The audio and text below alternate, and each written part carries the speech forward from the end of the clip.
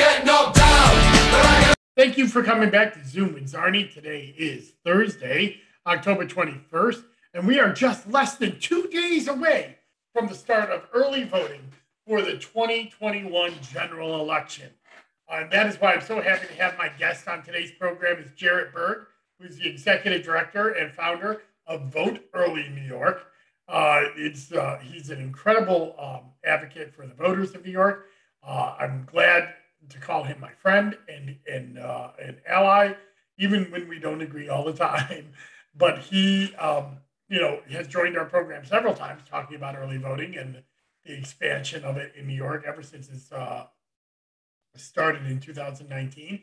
And he is, comes back today. We have a great conversation about what is good about early voting right now and where we think that things might expand in the future. So please join us a little later and stay for the interview. A few upkeeps: absentee balloting. The requests for absentee ballots have now started to die down since we've gotten past the 15-day deadline. And again, early voting does start on Saturday. Redistricting commission is continuing to go on. As I did an update in my commissioner car, I did try to get this moved till after the November election.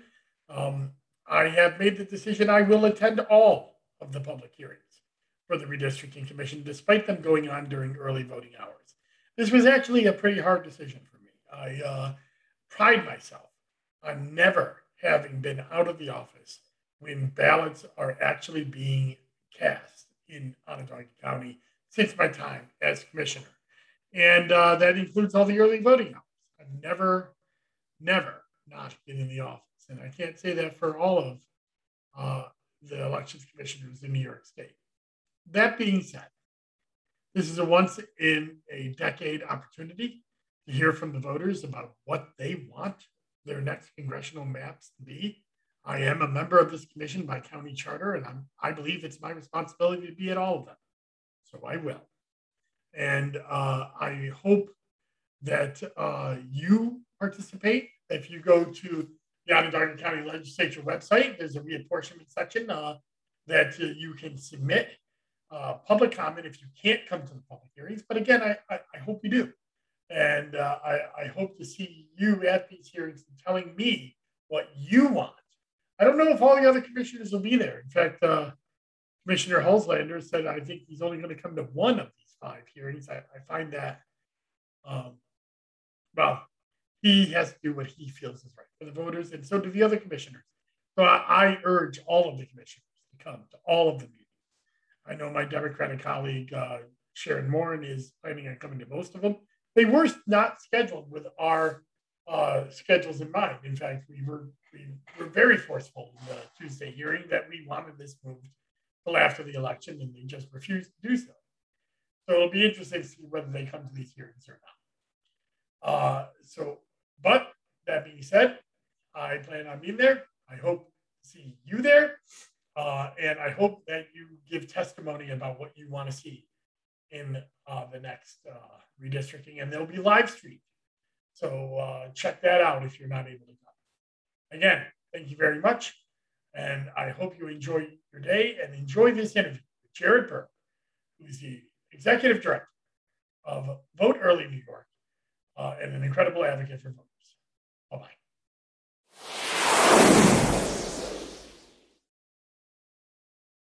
And I'm very happy to have my good friend, Jarret Berg. He's the founder and executive director of Vote Early New York and has been on this program several times, usually right before early voting, which is starting right on Saturday here in New York. This is our 5th election with early voting in New York, our 3rd general election. And Jarret, thank you very much for coming on Zoom with Czarny. Good to be with you again, Dustin. So, Jarret, where does New York stand with early voting? If you can also tell us a little history about Vote Early New York as well, and why you started your organization, and where do you think we've come over the last couple of years with early voting? So we know that since 2019, New York has made great strides to begin to modernize our election administration. And of course, that includes expanding opportunities people have to cast a ballot by creating a reasonable election period, an early voting period of 9 days. We built out Vote Early New York with a mindset of this was a grand and fleeting opportunity to build a voter-centric program in a place that for decades and decades had an antiquated election law with gridlock in Albany and a status quo of a single election day model that other states had jettisoned, had gotten rid of because it was very inefficient for folks and it creates these artificial barriers. I also think there's a resiliency component to that where spreading out the voting, reducing the pressure on election officials and the public to make sure that everything goes right during one single day. I think we've moved to a much more resilient model as well. But the concept behind Vote Early New York is we have one election law. We have 58 localities that are tasked with administering those. They have a ton of discretion.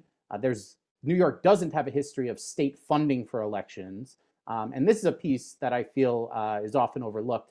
We have a state board of elections that is technically the chief election officer or office in the state, but they really don't do the job that the public might expect that office would do.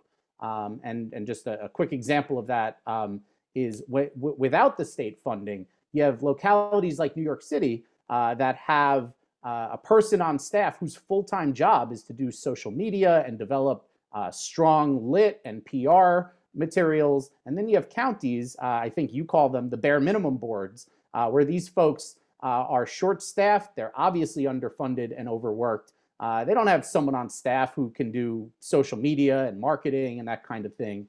And the state board fails to fill that gap where they could be providing like a baseline of civic engagement material and allow those counties to kind of fill in the blank and build on top of that. So the concept behind Vote Early New York is one, to make sure that these reforms are implemented in the letter and spirit with which they were enacted. But the other part is to do some of that work that we wish the state board was doing by making voter-friendly engagement available to the public. So as we have matured as a state, and we've added, early voting, and the pandemic kind of made us add a third stream that we weren't ready to do, which is basically no excuse absentee voting for the last 2 years, even though you'd still have to choose an excuse. It's not, but temporary illness works for everybody in New York. What are some of the things that New York has gotten right about early voting? We'll go into what we still got to do right, but what have we gotten right over the last couple of years? What are some of the positive things that you've seen? So this early voting law, compared to the rest of the election law around it, it really stands in stark relief. And there's a lot of good things in this law.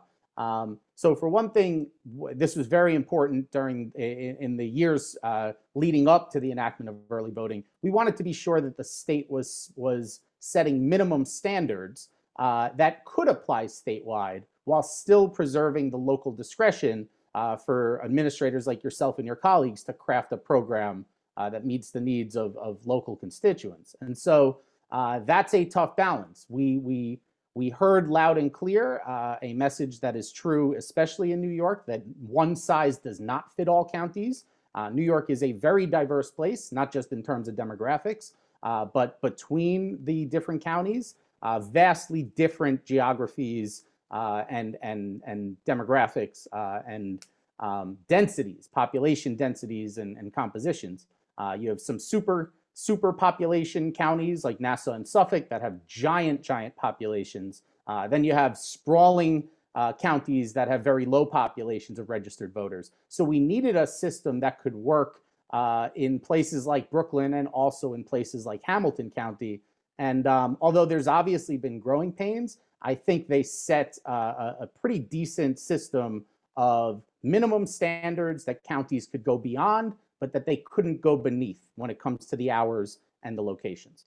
So that's a massive plus. And I'll just add to that the vote centers thing, and to elaborate on that, this concept, which is revolutionary in New York elections, that a voter could go to any location in their county that's deployed rather than being restricted to a single assigned location.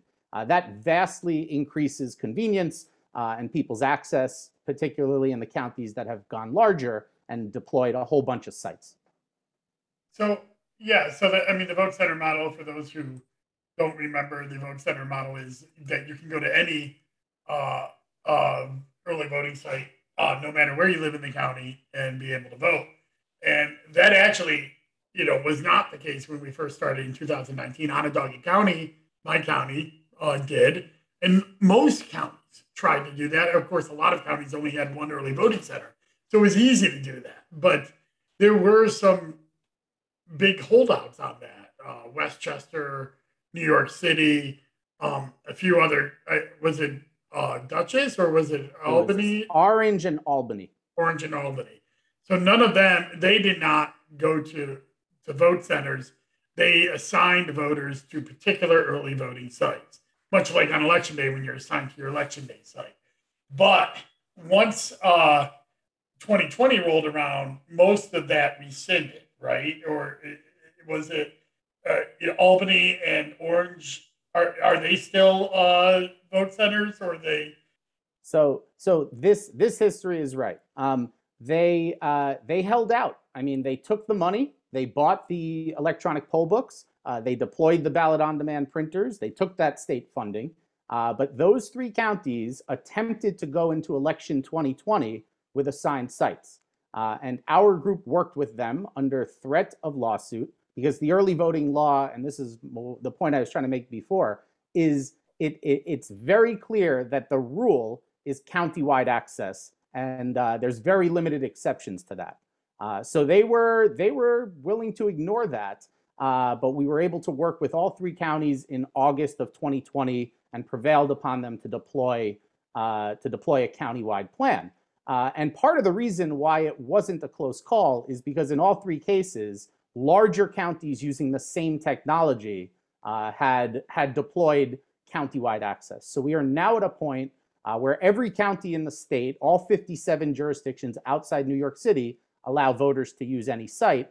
And initially there was this split. I think I guess it tracked the partisan divide. It also tracked sort of the demographic split, where there were a lot of folks that didn't think early voting was necessary at all. And then once it was the law, they were willing and interested in going as small as possible. But to your colleagues' credit, frankly, I think on both sides of the aisle, we are starting to see these programs expand in large counties, in small counties, in red, purple, and blue counties for the convenience of residents. I think this year Montgomery County is up to 3 sites. Chautauqua is deploying 4 sites. They're both only required to have 1. It's a 2021, an odd year election. So for whatever it's worth, we are starting to see counties and folks in them who might have been reticent to embrace these programs initially, starting to go larger than they have to. That's a good thing. But not everywhere. But not everywhere. My county is still at the minimum. But there is a bill coming to address that, for 2022. So I guess this is as good of a segue to talk about what is it? Expand. What did GNRs call it? It was the Help New York Vote Easier Act or something like that. You got it. Rolls right off the tongue. Yeah, it's just so easy to remember. But it's a good bill, if not a clumsy name, in my opinion. And you know more about the bill than me. So what is that going to do for early voting? What is this Make New York Vote Easier bill going to do for early voting? So the Make Voting Easy Act. Oh, that's what okay.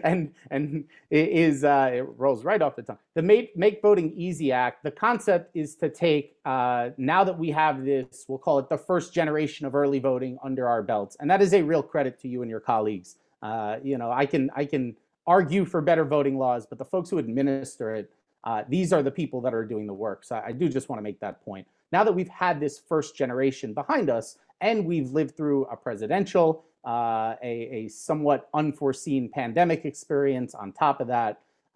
So the legislature is looking at what worked well and what needs to be expanded. And so the generation 2 of early voting is basically on the heels of this coming election. I think with a little luck, it'll be signed by the end of the year.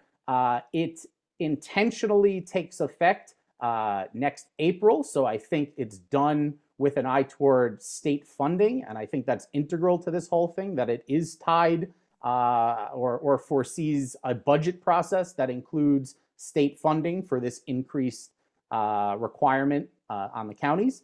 But what we're going to see is the ratios change. Instead of it being 1 per 50,000, one early voting site for every 50,000 registered voters, there's now 2 tiers. It's going to be 1 early voting site for every 40,000 registered voters in counties that have less registered voters. I say less, but it's less than 500,000 registered voters. That's fairly large. And then for the largest counties in the state, and that is the dividing line, it's 1 per 30,000 registered voters. So I think that's reversed, isn't it? It's for the 500,000 and below, it's 1 for every 30,000. And for 500,000 and above, it's 1 for every 40,000.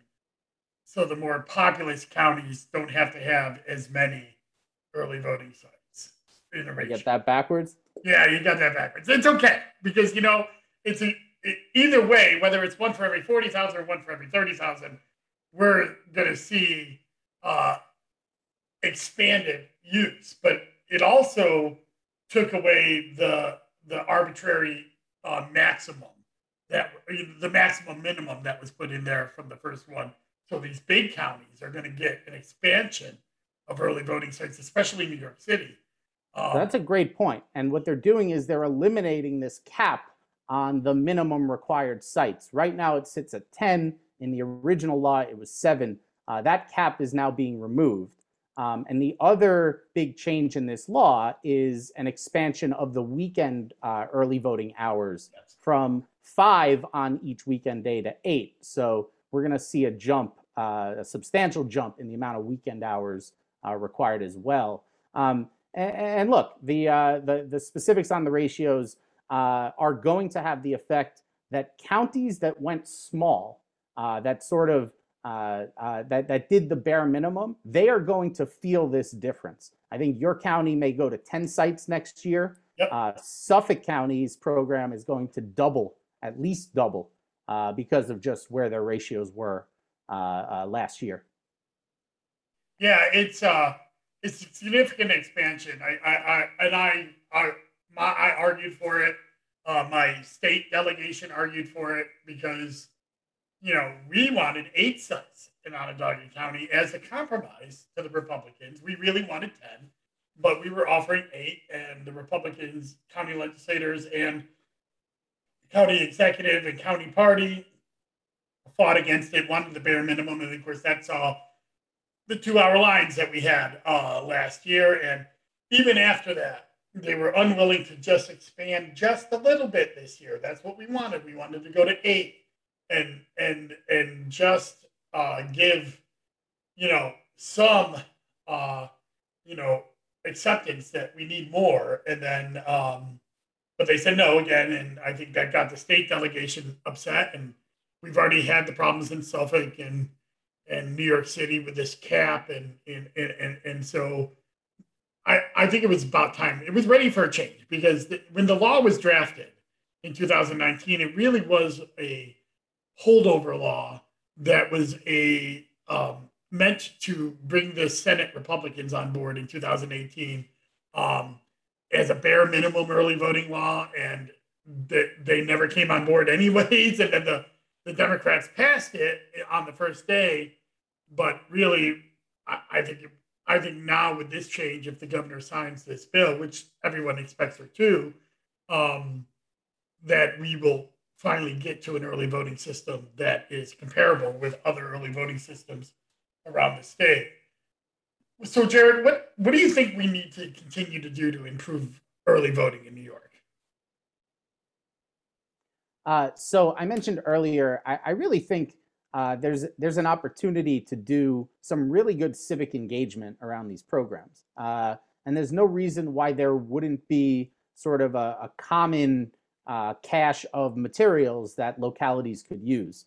And this does tie into other issues, not just early voting, that deal with election administration. If you visit the various county board of election websites, they do run the gamut. I mean, there are some counties that the language they use to talk about the elections, you wouldn't even know there was early voting. And it doesn't mean that they don't have a plan. They do have a deployed plan. But there are counties that you'd visit. They talk only in terms of the November 2nd election, with no real mention of, hey, there's 9 days to vote before that in person. And then you have other counties that really do what they can to tell people, hey, there's this new option. Click here to find out how you can access it, and that sort of thing. And there are bare minimum uniformity requirements, so to speak. So the counties are very good at reminding people you can't vote twice, which is required by law, and obviously that's true, and that's important.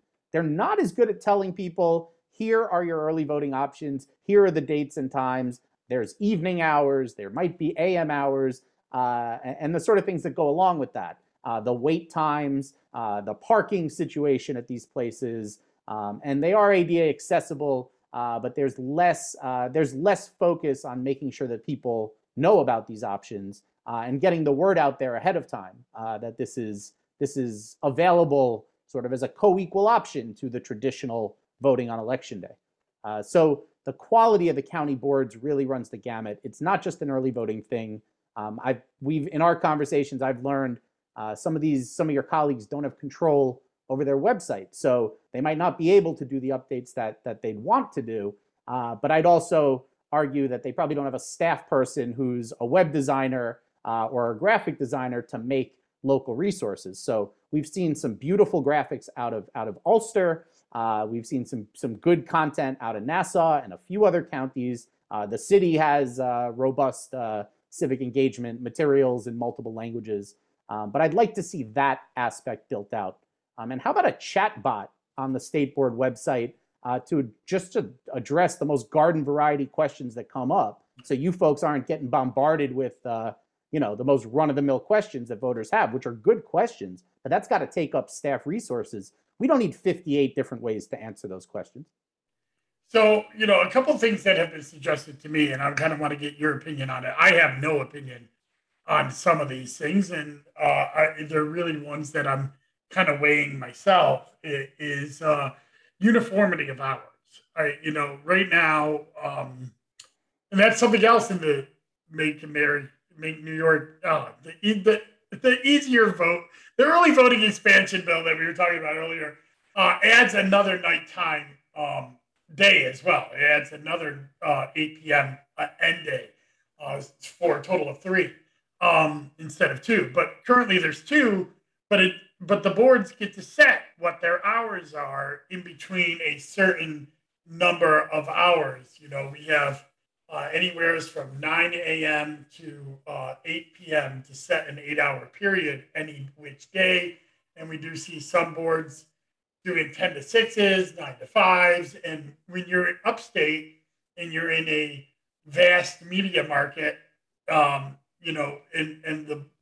there's different boards doing different things, some people have felt that has led to some confusion.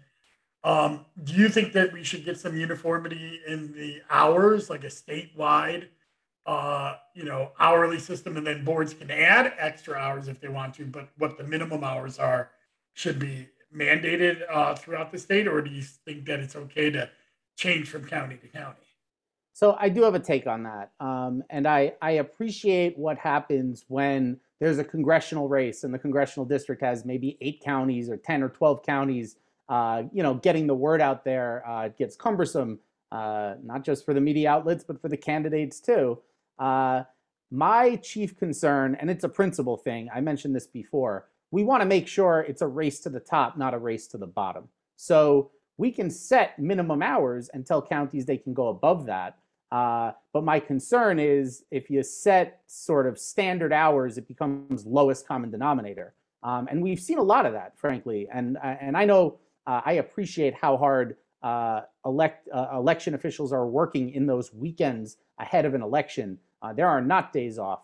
But the amount of counties that run 9 a.m. to 2 p.m. on Saturday and Sunday and call that the weekend access, that renders Saturday afternoon not available. It means that, certain other times of the day when people might be around, they're not voting. And so we actually have seen a lot of counties band together and do that. So I could see, I think that should be up to officials to work together. But what I wouldn't want is a state mandate that sort of put in place a reverse incentive. I think they should be offering almost like Head Start money so that you folks, whoever comes up with clever, innovative programming, maybe wins a prize for what they've done to incentivize them and other counties to embrace those things. So I wouldn't want to see them whittle down the hours or put in place anything that would take away from that. Yeah, that is my chief concern, that unfortunately the discretion can be altruistic or it can be abused. What we've seen in this new early voting law is them say, look, we're going to make you add hours on the weekends. We're going to take away some of that discretion to go above it if you'd like, in light of the 3, 4, 5 hour lines we saw during early voting last year, not just in New York City, but in all the larger populous counties. Well, and I also think that brings a uniformity too, because now you have 8-hour days every day instead of, and plus I think the metrics bear it out. More people early vote per hour on a weekend than vote on a weekday. And so having more hours on the weekends means more access for more voters. So that's that I think is important there. What about the number of days? Again, when early voting was started, even in my caucus of Democratic commissioners, there are those who feel 9 days is too much, but it's really on the lower end of early voting as a concept in other states. So where do you look at the 9 days? I assume that you're not like saying let's change it next year, but do you think that there's room to expand, or do you think 9 days is about right for New York? I think for general elections, I wouldn't want to see them go less than 9 days for sure. And I think as this program continues to mature, frankly, when we get this new law in place and get a few more, what I hope will be more normalized election cycles under our belt, both from a political rhetoric standpoint, but also to try to do some elections not during an international health crisis, to really get a feel for how people are using and interacting with this program. But so I'm okay with the 9 days for now. I should make the point, 14 days is much more close to what the average program is. Some counties, some states go much bigger. They go for weeks and weeks, a month, or even longer. But as we build out vote by mail, I think that's a major piece of this conversation too. In our past discussions, I think we're sort of all aiming for a third as the sort of called, maybe Goldilocks approach of really getting people to use these options. But I'd like to see that play out a little bit more, having a mainstream absentee voting option that doesn't, involve legal gymnastics for people to be eligible. And if the health crisis subsides, and then we have those three options, we could see in general elections in even years, do we need more days? Do we need more days overall? Or should we have the ability to reduce the amount of days and the footprint of the plan generally in special elections and primaries? Now, I do worry as an observer of what happens in counties when the politics gets really nasty, that discretion could be abused. But I am sensitive that in some of these smaller election events, particularly if you have one district having a special in a county that might not have such a dense, large population, 9 days might seem like a lot in that context. But I wouldn't go smaller during the general elections. I like preserving some local discretion as long as it's not abused. So I'm actually hoping for some kind of review or escalation mechanism when decisions like that are taken, so that local officials can have discretion, and yet they can't use that to to harm their constituents. So I think you just gave me a good segue into the next topic that we wanted to talk about today, and that's vote by mail or absentee ballot voting. Uh, New York changed its law this year to comply with the federal post office guidelines for vote by mail, and not defending the law. I'm just putting the what the people who put the law in place and the post office said that if you were going to mail a ballot or mail an application in, and then have the Board of Elections mail a ballot back to them and have it get to them to a point where they could put a stamp on it and postmark it by election day. They suggested moving from our 7-day guideline to 15 days, but the 7-day guideline was a postmark deadline, whereas the 15 days is a received by, where you have to receive the application by 15 days. We are actually recording this on the last day to do this on Monday the 18th, but it'll be airing on Thursday.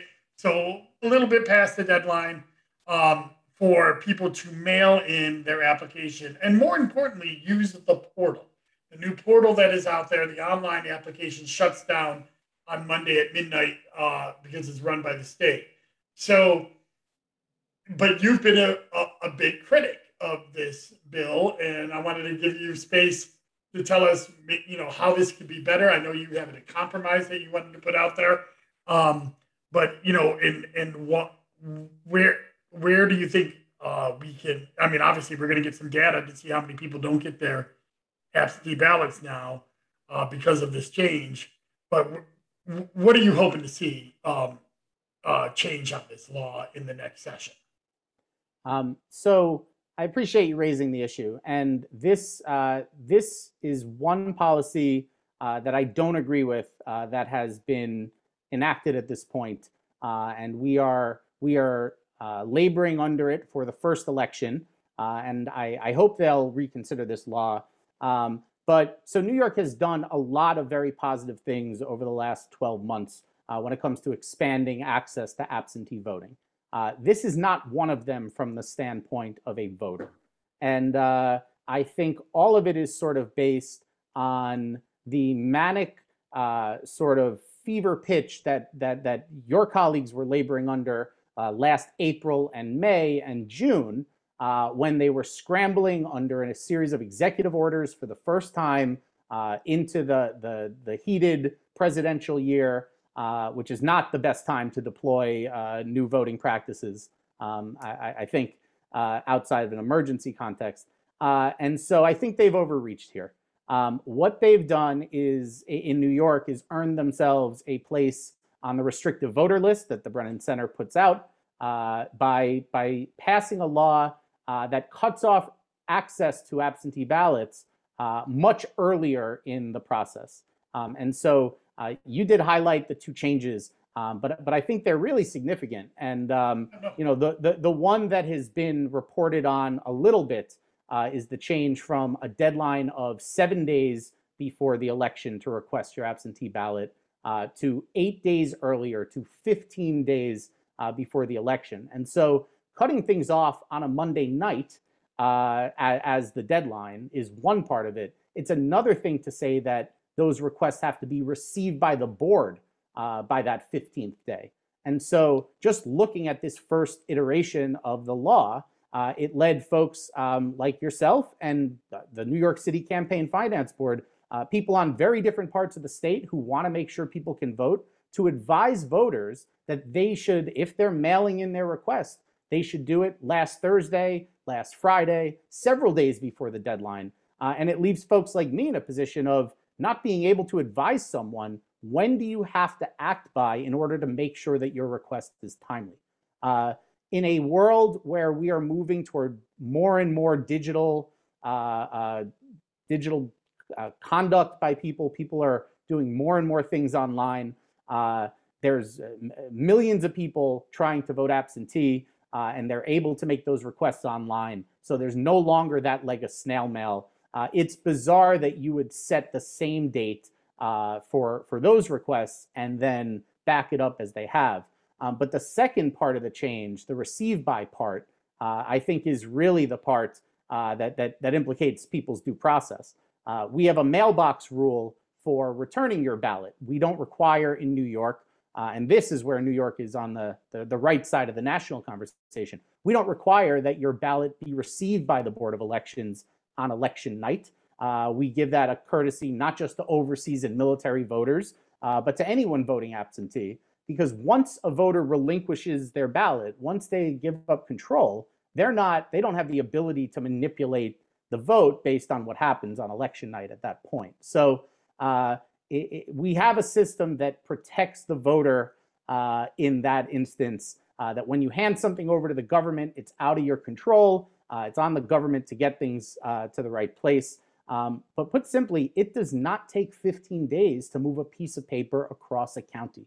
And the post office's own report, although New York had some issues with this last June, when the entire world was in a very different place, the post office's own 2021 report reveals that they were able to deliver ballots from the Board of Elections to voters in very short amount of time, closer to 3 days for 99% of the ballots, and an even shorter amount of time to return ballots from voters to the Board of Elections. So the 15 days thing, I think, is an overreach. We've proposed a compromise of 11 days, which would bring us to the Friday night before early voting starts. And we think it should be a mail-by deadline rather than a receive-by deadline, which would sync up with the online request option, where when you submit your request, it's received within seconds after that by the board. So that would be a much cleaner, clearer rule to tell people, if you want an absentee ballot, there's all these ways to apply, but you must act by this time and date. Yeah, and I agree with you. I don't know if I've told you yet. I agree with you on this. You've actually kind of won me over with your arguments online about this, because at first I was sympathetic to the 15-day rule, mainly because what the post office was saying, but now having administered it and knowing that, there's some arguments that I would say that I would like a county, so Onondaga County has their own rule that we put in place that says that if you do mail it in, we're going to try to mail it to you. We're just not guaranteeing it's going to get there. That's our spin on this. That if applications come in, we're going to still mail them out. But the portal shutting down is problematic because 70% of our our absentee applications now are coming in through the portal, and the portal is such a wonderful new tool. I would love but the portal is run by the state board, so I don't have that option in Onondaga County without making my own portal, which would be costly and inefficient. To say to them, give me 4 more days of the portal. I want to make this rule in my county. And so we're actually going to a less efficient system for the next few weeks, or people have to come in person. And in the middle of a pandemic, I feel like that's defeating the reason for the absentee ballot. So, you've won me over. I want you to say, I'm going to talk to my caucus about it. We'll see if you win my caucus over. But personally, I like your compromise, and I would love to see, again, I want to see the stats. I'm a stats guy. I want to see the stats. How many people didn't get their absentee ballot because they missed this deadline? And I think that'll help make the argument to relax it a little bit. So, and I appreciate that. And we do need folks who agree that they might have overreached to speak out about this. And obviously you're a very powerful voice on that front because you get it and you have to do the work. So I do want to make a couple quick points. I'm not blind to the need to balance things, right? We are now expanding absentee voting and the population of people who will be doing it. So it certainly makes sense if you're going to dramatically increase the scale of this access that you'd have to change things around and make sure that it's feasible. We certainly don't want voters in a position of thinking they can do something and that they'll be able to access an absentee ballot, and then it's just not feasible for administrators, and that would hurt voters too. I just don't think we're actually in that boat. And look, who's impacted by this? It's not going to suppress me. I've already voted. I request my absentee ballot, well ahead of time. I follow the political calendar, but I'm not most voters, and I'm certainly not the marginalized voter who might tune in the 2 weeks before an election during debates and when the race starts to feel like it's everywhere, and people who might not live and breathe politics and the political calendar start to get interested in this whole thing. So while we're expanding this new option, we're now cutting off access for the more vulnerable folks. It's not going to impact people who rarely move or people on the permanent absentee list. And it's not going to impact people who are hyper aware about the election cycle. So I'm sensitive to that too. I made a point earlier about the lack of state funding and public education. Not a penny to tell people that there's this new deadline. And the last thing I want to make is a point about data. I wish and hope that we get some data out of this. But our group's been foiling the boards around the state just to try and get a handle on this. And we've been told by some boards, well, they don't really keep track of how many untimely requests they get, or once that deadline hits, they're not really keeping an eye on that sort of thing.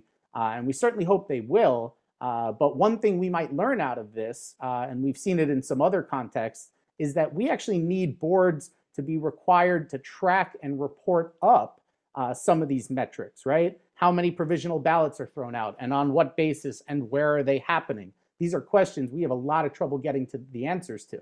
But on this question, we've learned that Suffolk County alone received almost 25,000 ballot requests in election 2020 during this 8-day period that is now no longer available. In Westchester, that number's over 9,000. We've heard from 10 boards. It's about 50,000, and none of that is New York City. New York City either can't get us an answer or they're still counting it because it is such a large amount of ballot requests. So I do hope we get the data, but that is one challenge to doing this work, is the dearth of election data that's out there. Well, and that's something I testified to, and others did as well, that a data standard for what is public data, what data do all campaigns have a right to, and how that data can be transmitted needs to be more of a statewide standard, because leaving it up to the counties with minimum IT budgets and minimum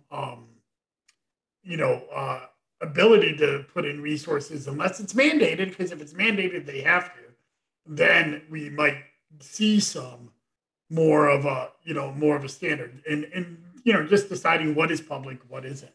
Well, we're kind of getting towards the end, but there's one thing I did want to give you a chance to talk to, and that's wrong choice, wrong pew. That's something else that you've been a big advocate for. So have I. I agree with your positions. But explain to us what this issue is and why you're fighting so hard for it, and what's our hope in the future of getting this.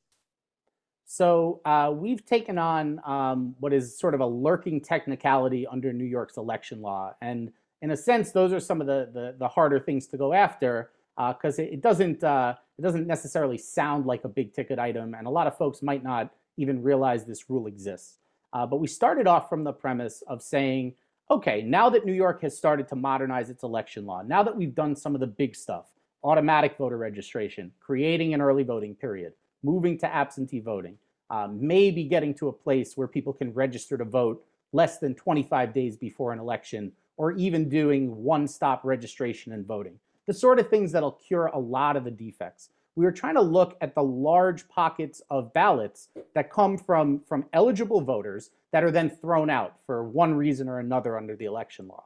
Now, the largest source of disqualified affidavit provisional ballots in New York elections, in every county, is ballots from people who didn't register or didn't register on time. So they might think they're registered, they might not realize they had to, they might think they can do it on election day, but for whatever reason, these folks are showing up, they're not registered. You're not registered to vote, you can't vote. Those ballots are discarded. But the next largest pile of votes in again, virtually every county are ballots from people who show up to vote. They're registered to vote. They show up to a poll site in their correct county, but it's not the poll site they were assigned to. And regardless of what interaction then happens between them and the poll worker, they are directed to cast an affidavit ballot. They complete it, they sign it, they turn it in, they go on their way.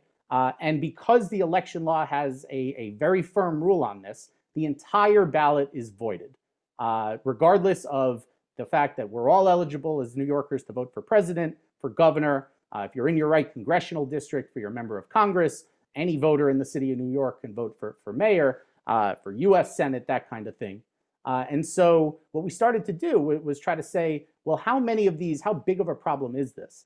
And we went after this information from every board of elections in the state. We tried to verify these numbers with the state board. We had 2 counties tell us that they're not required to track this or report it, or they couldn't give us the information.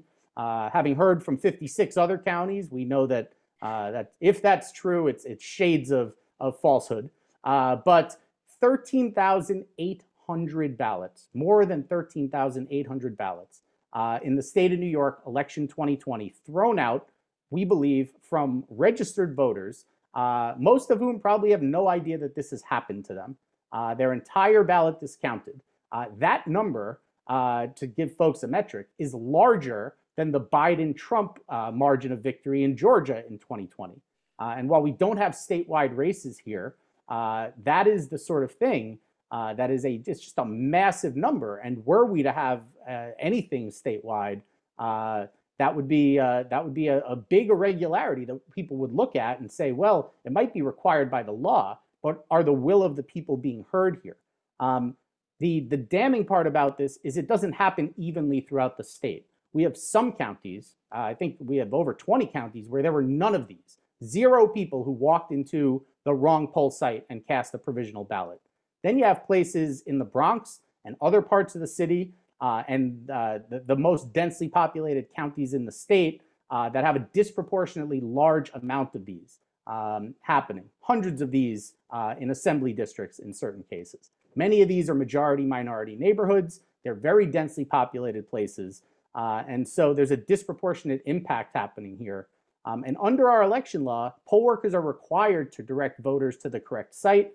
We now use electronic poll books where you can print a receipt or text someone, hey, you're in the wrong place, but you're supposed to go to this place.